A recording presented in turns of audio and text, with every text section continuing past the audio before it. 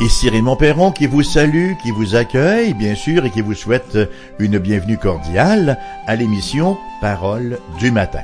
Alors, la dernière fois, ou lors de la dernière émission, nous avons parlé de l'Égypte, nous avons parlé en fait de miséricorde en Égypte. Alors ce matin, nous sommes encore en Égypte et nous allons parler cette fois-ci de transformation en Égypte. Et pour ce faire, nous allons visiter immédiatement le chapitre 44 dans son entier de la Genèse, donc tous les versets là, du chapitre 44, les versets 1 à 34. Joseph donna cet ordre à l'intendant de sa maison. Remplis de vivres les sacs de ces gens autant qu'ils en pourront porter, et mets l'argent de chacun à l'entrée de son sac. Tu mettras aussi ma coupe, la coupe d'argent, à l'entrée du sac du plus jeune, avec l'argent de son blé. L'intendant fit ce que Joseph lui avait ordonné. Le matin, dès qu'il fit jour, on renvoya ces gens avec leurs ânes. Ils étaient sortis de la ville et ils n'en étaient guère éloignés lorsque Joseph dit à son intendant, « Lève-toi, poursuis ces gens et quand tu les auras atteints, tu leur diras, « Pourquoi avez-vous rendu le mal pour le bien? N'avez-vous pas la coupe dans laquelle boit mon Seigneur et dont il se sert pour deviner? Vous avez mal fait d'agir ainsi. » L'intendant les atteignit et leur dit ces mêmes paroles. Ils lui répondirent, « Pourquoi mon Seigneur parle-t-il de la sorte? Dieu préserve tes serviteurs d'avoir commis une telle action. Voici, nous t'avons rapporté du pays de Canaan l'argent que nous avons trouvé à l'entrée de nos sacs. Comment aurions-nous dérobé de l'argent ou de l'or dans la maison de ton Seigneur? Que celui de tes serviteurs sur qui se trouvera la coupe meure et que nous soyons nous-mêmes esclaves de mon Seigneur. » Il dit, « Qu'il en soit donc selon vos paroles. Celui sur qui se trouvera la coupe sera mon esclave et vous serez innocents. » Aussitôt, chacun descendit son sac à terre et chacun ouvrit son sac. L'intendant les fouilla, commençant par le plus âgé et finissant par le plus jeune, et la coupe fut trouvée dans le sac de Benjamin. Ils déchirèrent leurs vêtements, chacun rechargea son âne, et ils retournèrent à la ville. Judas et ses frères arrivèrent à la maison de Joseph, où il était encore, et ils se prosternèrent à terre devant lui. Joseph leur dit, « Quelle action avez-vous faite? Ne savez-vous pas qu'un homme comme moi a le pouvoir de deviner? » Judas répondit, « Que dirons-nous à mon Seigneur? Comment parlerons-nous? Comment nous justifierons-nous? Dieu a trouvé l'iniquité de tes serviteurs. Nous voici esclaves de mon Seigneur, nous, et celui sur qui s'est trouvée la coupe. » Et Joseph dit, « Dieu me garde de faire cela. L'homme sur qui la coupe a été trouvée sera mon esclave, mais vous, remontez en paix vers votre père. » Alors Judas s'approcha de Joseph et dit, « De grâce, mon Seigneur, que ton serviteur puisse faire entendre une parole à mon Seigneur, et que sa colère ne s'enflamme point contre ton serviteur, car tu es comme Pharaon. Mon Seigneur a interrogé ses serviteurs en disant, « Avez-vous un père ou un frère? » Nous avons répondu, « Nous avons un vieux père et un jeune frère, enfant de sa vieillesse. Cet enfant avait un frère qui est mort et qui était de la même mère. Il reste seul à son père et son père l'aime. Tu as dit à tes serviteurs, faites-le descendre vers moi et que je le voie de mes propres yeux. Nous avons répondu à mon Seigneur, l'enfant ne peut pas quitter son père. S'il le quitte, son père mourra. Tu as dit à tes serviteurs, si votre jeune frère ne descend pas avec vous, vous ne reverrez pas ma face. Lorsque nous sommes remontés auprès de ton serviteur, mon père, nous lui avons rapporté les paroles de mon Seigneur. Notre père a dit, retournez, achetez-nous un peu de vivres. Nous avons répondu, nous ne pouvons pas descendre, mais si notre jeune frère est avec nous, nous descendrons, car nous ne pouvons pas voir la face de cet homme, à moins que notre jeune frère ne soit avec nous. Ton serviteur notre père nous a dit, vous savez que ma femme m'a enfanté 2 fils. L'un étant sorti de chez moi, je pense qu'il a été sans doute déchiré, car je ne l'ai pas revu jusqu'à présent. Si vous me prenez encore celui-ci, et qu'il lui arrive un malheur, vous ferez descendre mes cheveux blancs avec douleur dans le séjour des morts. Maintenant, si je trouve auprès de ton serviteur, maintenant je dis bien, si je retourne auprès de ton serviteur mon père, sans avoir avec nous l'enfant à l'âme duquel son âme est attachée, il mourra en voyant que l'enfant n'y est pas, et tes serviteurs feront descendre avec douleur dans le séjour des morts les cheveux blancs de ton serviteur notre père. Car ton serviteur a répondu pour l'enfant en disant à mon père, si je ne le ramène pas auprès de toi, je serai pour toujours coupable envers mon père. Permets donc, je te prie, à ton serviteur de rester à la place de l'enfant comme esclave de mon Seigneur, et que l'enfant remonte avec ses frères. Comment pourrais-je remonter vers mon père si l'enfant n'est pas avec moi? Ah, que je ne vois point l'affliction de mon père. Donc, après la miséricorde en Égypte, nous verrons ce matin la transformation en Égypte. Pendant les 2 décennies, commençant avec Joseph vendu par ses frères, Dieu n'a cessé d'être avec lui, avec Joseph, comme en témoigne à répétition le chapitre 39. Mais Dieu n'était pas seulement avec Joseph, il était aussi avec les frères de ce dernier, mais de manière bien différente. Dieu n'a jamais permis qu'ils aient la conscience en repos. Lorsque les frères se rendent en Égypte et qu'ils y rencontrent Joseph, nous voyons donc comment Dieu dirige ce dernier dans ses rapports avec eux alors qu'il les amène à admettre, à reconnaître leur culpabilité. Lors de la première visite rapportée au chapitre 42, qu'est-ce que Dieu a fait? Dieu leur a fait la grâce d'un sentiment de culpabilité, de crainte et de chagrin, conséquence de leur péché. Il s'agissait d'une culpabilité et d'une crainte sanctifiée, bien sûr. La grâce commençait à prendre forme dans leur vie. À l'occasion de leur 2e visite au chapitre 43, là nous voyons les frères qui expérimentent une dose massive de miséricorde allant de l'accueil de l'intendant, on s'en souviendra, Shalom Lachem, que la paix soit avec vous, jusqu'au repas gargantuesque en compagnie de Joseph. Maintenant, alors que nous arrivons au chapitre 44, nous sommes témoins d'un changement majeur dans ces frères au niveau de la conscience, la repentance, la compassion, l'intercession, le sacrifice, voire même la substitution. Bref, nous sommes témoins d'un changement global qui n'est pas sans nous rappeler l'œuvre du Seigneur Jésus-Christ. Joseph donc, en quelque sorte, va reconstituer la tentation à laquelle ses frères avaient succombé lorsqu'ils l'avaient vendu comme esclave. Et cette tentation reconstituée va servir à la fois de test et de moyen de transformation. Ce récit qui présente tellement de parallèles avec nos propres existences nous invite à y prêter sérieuse attention. Premièrement, versets 1 à 13, la stratégie de Joseph. Après ce qu'on peut certainement qualifier de party bien réussi, on a mangé à satiété, on a bu comme des éponges, les frères de Joseph s'endorment dans la joie. Et pendant ce temps, que fait Joseph? Il prépare son plan. Versets 1 et 2.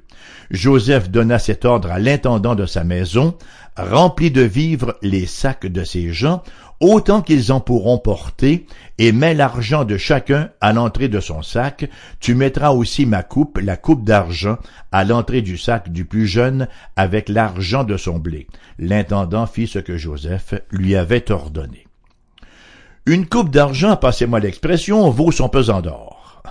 Ici, son utilisation implique le souvenir de Joseph que ses frères l'avaient vendu comme esclave pour 20 pièces d'argent. Et maintenant, il les tourmente et il les éprouve à nouveau avec l'argent. Au matin, donc, après quelques toasts, n'est-ce pas, tout ce beau monde reprend la route vers la maison avec Siméon qui est maintenant libéré et le jeune Benjamin en sécurité. Tout semble aller pour le mieux dans le meilleur des mondes. Mais voilà que nous lisons, au verset 4 et 5, ils étaient sortis de la ville et ils n'en étaient guère éloignés lorsque Joseph dit à son intendant, « Lève-toi, poursuis ces gens, et quand tu les auras atteints, tu leur diras, « Pourquoi avez-vous rendu le mal pour le bien? N'avez-vous pas la coupe dans laquelle boit mon Seigneur et dont il se sert pour deviner? Vous avez mal fait d'agir ainsi. » Les frères, bouleversés, littéralement estomaqués, de répliquer lorsque l'intendant les rejoint et leur fait part de ses propos. En termes québécois, on dirait « Mais qu'est-ce que tu racontes là ?» Versets 7 et 8. « Pourquoi mon Seigneur parle-t-il de la sorte? Dieu préserve tes serviteurs d'avoir commis une telle action. Voici, nous t'avons rapporté du pays de Canaan l'argent que nous avons trouvé à l'entrée de nos sacs. Comment aurions-nous dérobé de l'argent ou de l'or de la maison de ton Seigneur? » Ils étaient absolument, mais absolument convaincus, n'est-ce pas, de leur innocence. Aussi ne manque-t-il pas d'ajouter au verset 9 que celui de tes serviteurs sur qui se trouvera la coupe meure, et que nous soyons nous-mêmes esclaves de mon Seigneur. L'intendant, je dis bien, devait rire dans sa barbe, si barbe il avait. L'intendant de répondre, qu'il en soit ainsi. En verset 10, « Celui sur qui se trouvera la coupe sera mon esclave, et vous serez innocents. » En fait, tout ce qui intéressait Joseph, c'était Benjamin et le choix que ses frères allaient faire devant la situation. D'où l'intérêt pour Benjamin. Et commence donc le suspense de la fouille. Des sacs, versets 11-12. Aussitôt, chacun descendit son sac à terre et chacun ouvrit son sac. L'intendant les fouilla, commençant par le plus âgé et finissant par le plus jeune, et la coupe fut trouvée dans le sac de Benjamin. On ne peut pas imaginer la réaction des frères de Joseph. Donc, tout va très bien, Madame la Marquise, quant aux 10 premiers sacs, sauf que la sauce se gâte sérieusement avec le dernier, savoir celui de Benjamin. Quel moment d'horreur! Alors que dans le sac de Benjamin apparaît ce bel objet brillant au soleil, là, cette coupe traîtresse qui venait de tout faire chavirer, et c'est peu dire, c'est un euphémisme. Aucune parole ne nous est rapportée. J'imagine qu'ils étaient bouche bée. Mais l'action des frères nous en dit beaucoup. Verset 13, « Ils déchirèrent leurs vêtements. » C'est un signe de deuil. Ils déchirèrent leurs vêtements, et chacun rechargea son âne, et ils retournèrent à la ville. Rappelons-nous qu'au chapitre 37, verset 34, lorsque les frères rapportent la disparition de Joseph à Jacob, ce dernier a déchiré ses vêtements. Ici, tous les frères le font en signe de solidarité fraternelle. Là, il y a quelque chose de nouveau qui vient de prendre place. Il y a un changement qui vient de s'établir. Qu'est-ce qu'ils vont faire maintenant? Est-ce qu'ils vont abandonner Benjamin et sauver leur peau? Non, cette fois-ci, ils n'abandonnent pas le fils favori de leur père. Ils n'étaient plus ces hommes insouciants qui avaient vendu leur frère, favori de leur père, comme esclaves en Égypte. Ils se souciaient maintenant de leur frère, ils se souciaient également du chagrin que cela aurait causé à leur père. Au matin, donc, ils avaient quitté l'Égypte réjouis, voilà qu'ils y reviennent en pleurs. Mon deuxième point, la mise en accusation par Joseph, versets 14 à 17. Les voilà à nouveau prosternés jusqu'à terre devant Joseph, l'accomplissement des songes de Joseph. Et alors, ils sont prosternés devant lui et Joseph les met en accusation. Versets 14 à 15, nous lisons « Judas et ses frères arrivèrent à la maison de Joseph, où il était encore, et ils se prosternèrent à terre devant lui. Joseph leur dit, « Quelle action avez-vous faite? Ne savez-vous pas qu'un homme comme moi a le pouvoir de deviner? » Bon, ce n'est pas à dire que Joseph pratiquait la divination, mais il continue de jouer son rôle, de camper son rôle de pseudo-égyptien. Les frères, passez-moi l'expression ici, là, sont coincés comme une coquerelle dans un coin de mur par un soulier pointu. Et au verset 16, nous lisons ce qui suit. Judas répondit, « Que dirons-nous à mon Seigneur? Comment parlerons-nous? Comment nous justifierons-nous? Dieu a trouvé l'iniquité de tes serviteurs. Nous voici esclaves de mon Seigneur, nous et celui sur qui s'est trouvée la coupe, sur quoi Joseph porte le coup final. » Au verset 17, « Et v'là, Dieu me garde de faire cela. L'homme sur qui la coupe a été trouvée sera mon esclave, mais vous, remontez en paix vers votre père. » La reconstitution de la scène originale est parfaite. De la scène originelle, elle est parfaite. Les frères de Joseph se retrouvent donc dans des conditions idéales pour une nouvelle trahison, à savoir l'abandon du fils favori de leur père.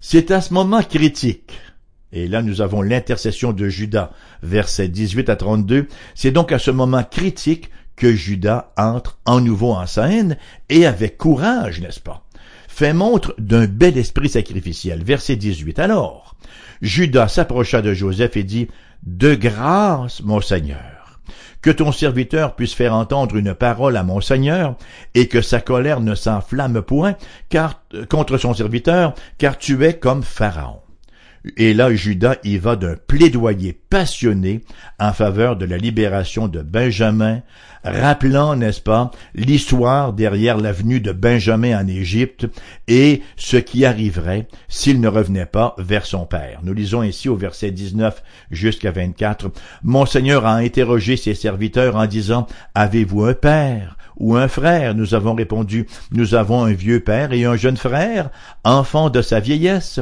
Cet enfant avait un frère qui est mort et qui était de la même mère. Il reste seul et son père l'aime. Tu as dit à tes serviteurs, faites-le descendre vers moi et que je le voie de mes propres yeux. Nous avons répondu à mon Seigneur, l'enfant ne peut pas quitter son père. S'il le quitte, son père mourra. Tu as dit à tes serviteurs, si votre jeune frère ne descend pas avec vous, vous ne reverrez pas ma face.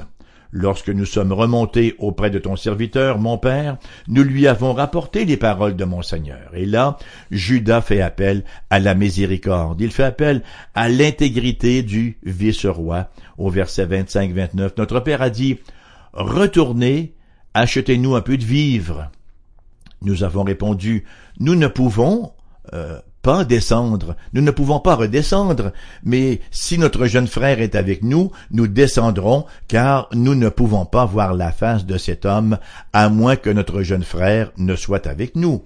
Ton serviteur, notre père, nous a dit, « Vous savez que ma femme m'a enfanté 2 fils. L'un étant sorti de chez moi, je pense qu'il a été sans doute déchiré, car je ne l'ai pas revu jusqu'à présent.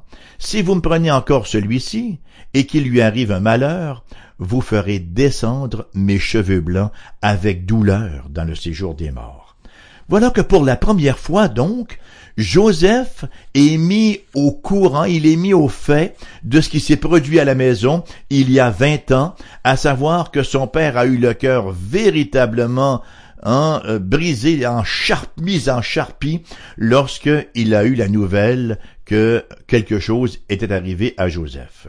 Et il entend maintenant un discours différent, eu égard à Benjamin, l'autre fils favori de Jacob. Il va sans dire que le récit de Judas bouleverse profondément le cœur de Joseph, particulièrement la perspective du chagrin de son père si Benjamin ne retournait pas vers lui. C'est comme une flèche, littéralement, qui lui transperce le cœur. Nous lisons versets 30 à 32. « Maintenant, c'est Judas qui parle donc, si je retourne auprès de ton serviteur mon père, sans avoir avec nous l'enfant à l'âme duquel son âme est attachée, il mourra en voyant que l'enfant n'y est pas. Et tes serviteurs feront descendre avec douleur, dans le séjour des morts, les cheveux blancs de ton serviteur notre père. Car ton serviteur a répondu pour l'enfant en disant à mon père, si je ne le ramène pas auprès de toi, je serai pour toujours coupable envers mon père. » Voilà donc maintenant que ses frères se soucient du chagrin que cela causerait à leur père. Il y a un grand changement. On dirait qu'il y a un cœur qui a poussé depuis le temps. Les voilà maintenant solidaires, les voilà maintenant repentants aussi de leur péché contre Joseph. La transformation est évidente, elle ne peut nous échapper. Et là, ça va plus loin, mon quatrième point, la substitution de Judas. Ça ne s'arrête pas là, alors que l'intercession de Judas culmine dans une offre de substitution sacrificielle. Je vais me sacrifier à la place de Benjamin, je vais prendre sa place, je vais être son substitut, comme si c'est moi qui avais eu la coupe dans mon sac. Nous lisons versets 33-34, Judas, encore une fois, qui prend la parole, « Permets donc, je te prie, à ton serviteur de rester à la place de l'enfant comme esclave de mon Seigneur et que l'enfant remonte avec ses frères. Comment pourrais-je remonter vers mon père si l'enfant n'est pas avec moi? Ah, que je ne vois point l'affliction de mon père. » La transformation personnelle de Judas, elle est tout simplement extraordinaire. Même si son nom veut dire littéralement louange, sa vie passée était tout sauf cela. Il avait pleinement participé à la vente de son frère comme esclave, au verset 37.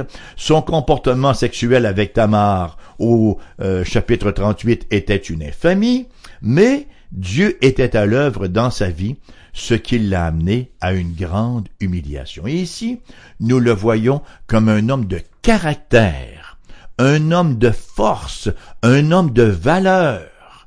Ultimement d'ailleurs, Jacob, son père, verra en lui le porteur de la lignée messianique, comme nous le verrons au chapitre 49. Donc, la volonté de Judas. Quelle est sa volonté? Quel est son désir? Quelle est sa demande à Judas? Il s'offre pour souffrir comme substitut à la place de son frère. Et cela, bien sûr, nous pointe vers l'expiation substitutive de son Fils ultime, le Christ Jésus, celui que la Bible appelle le lion de la tribu de Juda, effectivement. L'expiation substitutive. On parle d'un sacrifice vicarial. L'adjectif vicarial veut dire à la place de, qui remplace. C'est un synonyme de substitutif. Alors, donc, Judas s'offre comme vicaire, comme substitut pour libérer, n'est-ce pas, son jeune frère Benjamin, le fils ultime, la postérité ultime de Judas, le Christ Jésus, le Messie, le Fils de Dieu fait homme, a fait encore bien davantage. Il s'est offert en substitut, il a souffert un sacrifice vicarial pour le salut de ceux qui se confient en lui. Nous ne devons jamais sous-estimer la grâce transformatrice de Dieu. Tout comme Dieu était avec Joseph et avec ses frères, à travers ces 2 décennies, ainsi est-il avec tous ses enfants. Vous savez, la transformation, ça va de pair avec l'Évangile. Là où il n'y a pas de transformation, c'est parce qu'il n'y a pas d'Évangile. L'Évangile n'a pas pris naissance. Il n'y a pas eu de nouvelle naissance, de régénération. Il n'y a pas d'œuvre de l'Esprit. Donc, la transformation va de pair avec l'Évangile, et ce sont bien les propos qui tonnent en 2 Corinthiens chapitre 5 verset 17. Si quelqu'un est en Christ, il est une nouvelle création. Les choses anciennes sont passées, voici, toutes choses sont devenues nouvelles. Bon, ça parle bien sûr d'une transformation radicale, une nouvelle création. Bien sûr qu'au lendemain de notre conversion, on n'est pas très différent au niveau de notre condition, de ce que nous étions la veille, mais il y a un changement radical au niveau de notre position et aussi, eu égard à notre condition, nos pensées. Nos affections ont été transformées. On a un désir maintenant de vivre pour Dieu, de lui plaire. On prend plaisir à ses commandements. Et c'est là la double invitation du texte de ce matin. Le Nouveau Testament nous appelle à nous engager à la transformation, n'est-ce pas? Parce que c'est ce que Dieu s'est engagé à faire. Romains chapitre 12, versets 1 et 2 nous dit « Je vous exhorte donc, frères, par les compassions de Dieu, à offrir vos corps comme un sacrifice vivant, saint, agréable à Dieu, ce qui sera de votre part un culte raisonnable. Ne vous conformez pas, ça veut dire n'ayez pas la même forme, ne vous conformez pas au siècle présent, mais soyez transformés, une métamorphose, par le renouvellement de l'intelligence, afin que vous discerniez quelle est la volonté de Dieu, ce qui est bon, agréable et parfait. L'apôtre Paul n'est pas en train de dire ici, attendez le carême là, et prenez des bonnes résolutions. D'aucune façon. On ne peut d'aucune manière, par de bonnes résolutions, se transformer nous-mêmes. Ou se transformer soi-même, si vous voulez. Le texte nous dit très clairement comment vient la transformation. Comment est-ce qu'on change de forme? N'ayez pas la même forme que le siècle présent, mais ayez une nouvelle forme. Comment? Par le renouvellement de l'intelligence. Comment est-ce que l'intelligence est renouvelée? L'intelligence est renouvelée par la parole de Dieu, vivifiée par son esprit. Alors, tout cela commence par le renouvellement de l'intelligence. Il y a un synonyme à cela, le renouvellement de l'intelligence. Ça s'appelle la repentance. Métanoïa, qui veut dire littéralement changer d'intelligence. Une nouvelle manière de voir les choses par la parole, vivifiée, éclairée par l'Esprit de Dieu. Avant, on se voyait comme des gens gentils, des gens corrects, pas pires que les autres, des gens sûrement que Dieu aime, et il suffisait d'attendre la mort pour aller au ciel. Maintenant, on voit les choses d'une manière très très différente. On réalise que nous sommes des pécheurs, qui avons tourné le dos à Dieu, et qu'on a besoin d'une réconciliation, qu'on a besoin également que nos péchés soient expiés, et ça, on peut pas le faire nous-mêmes.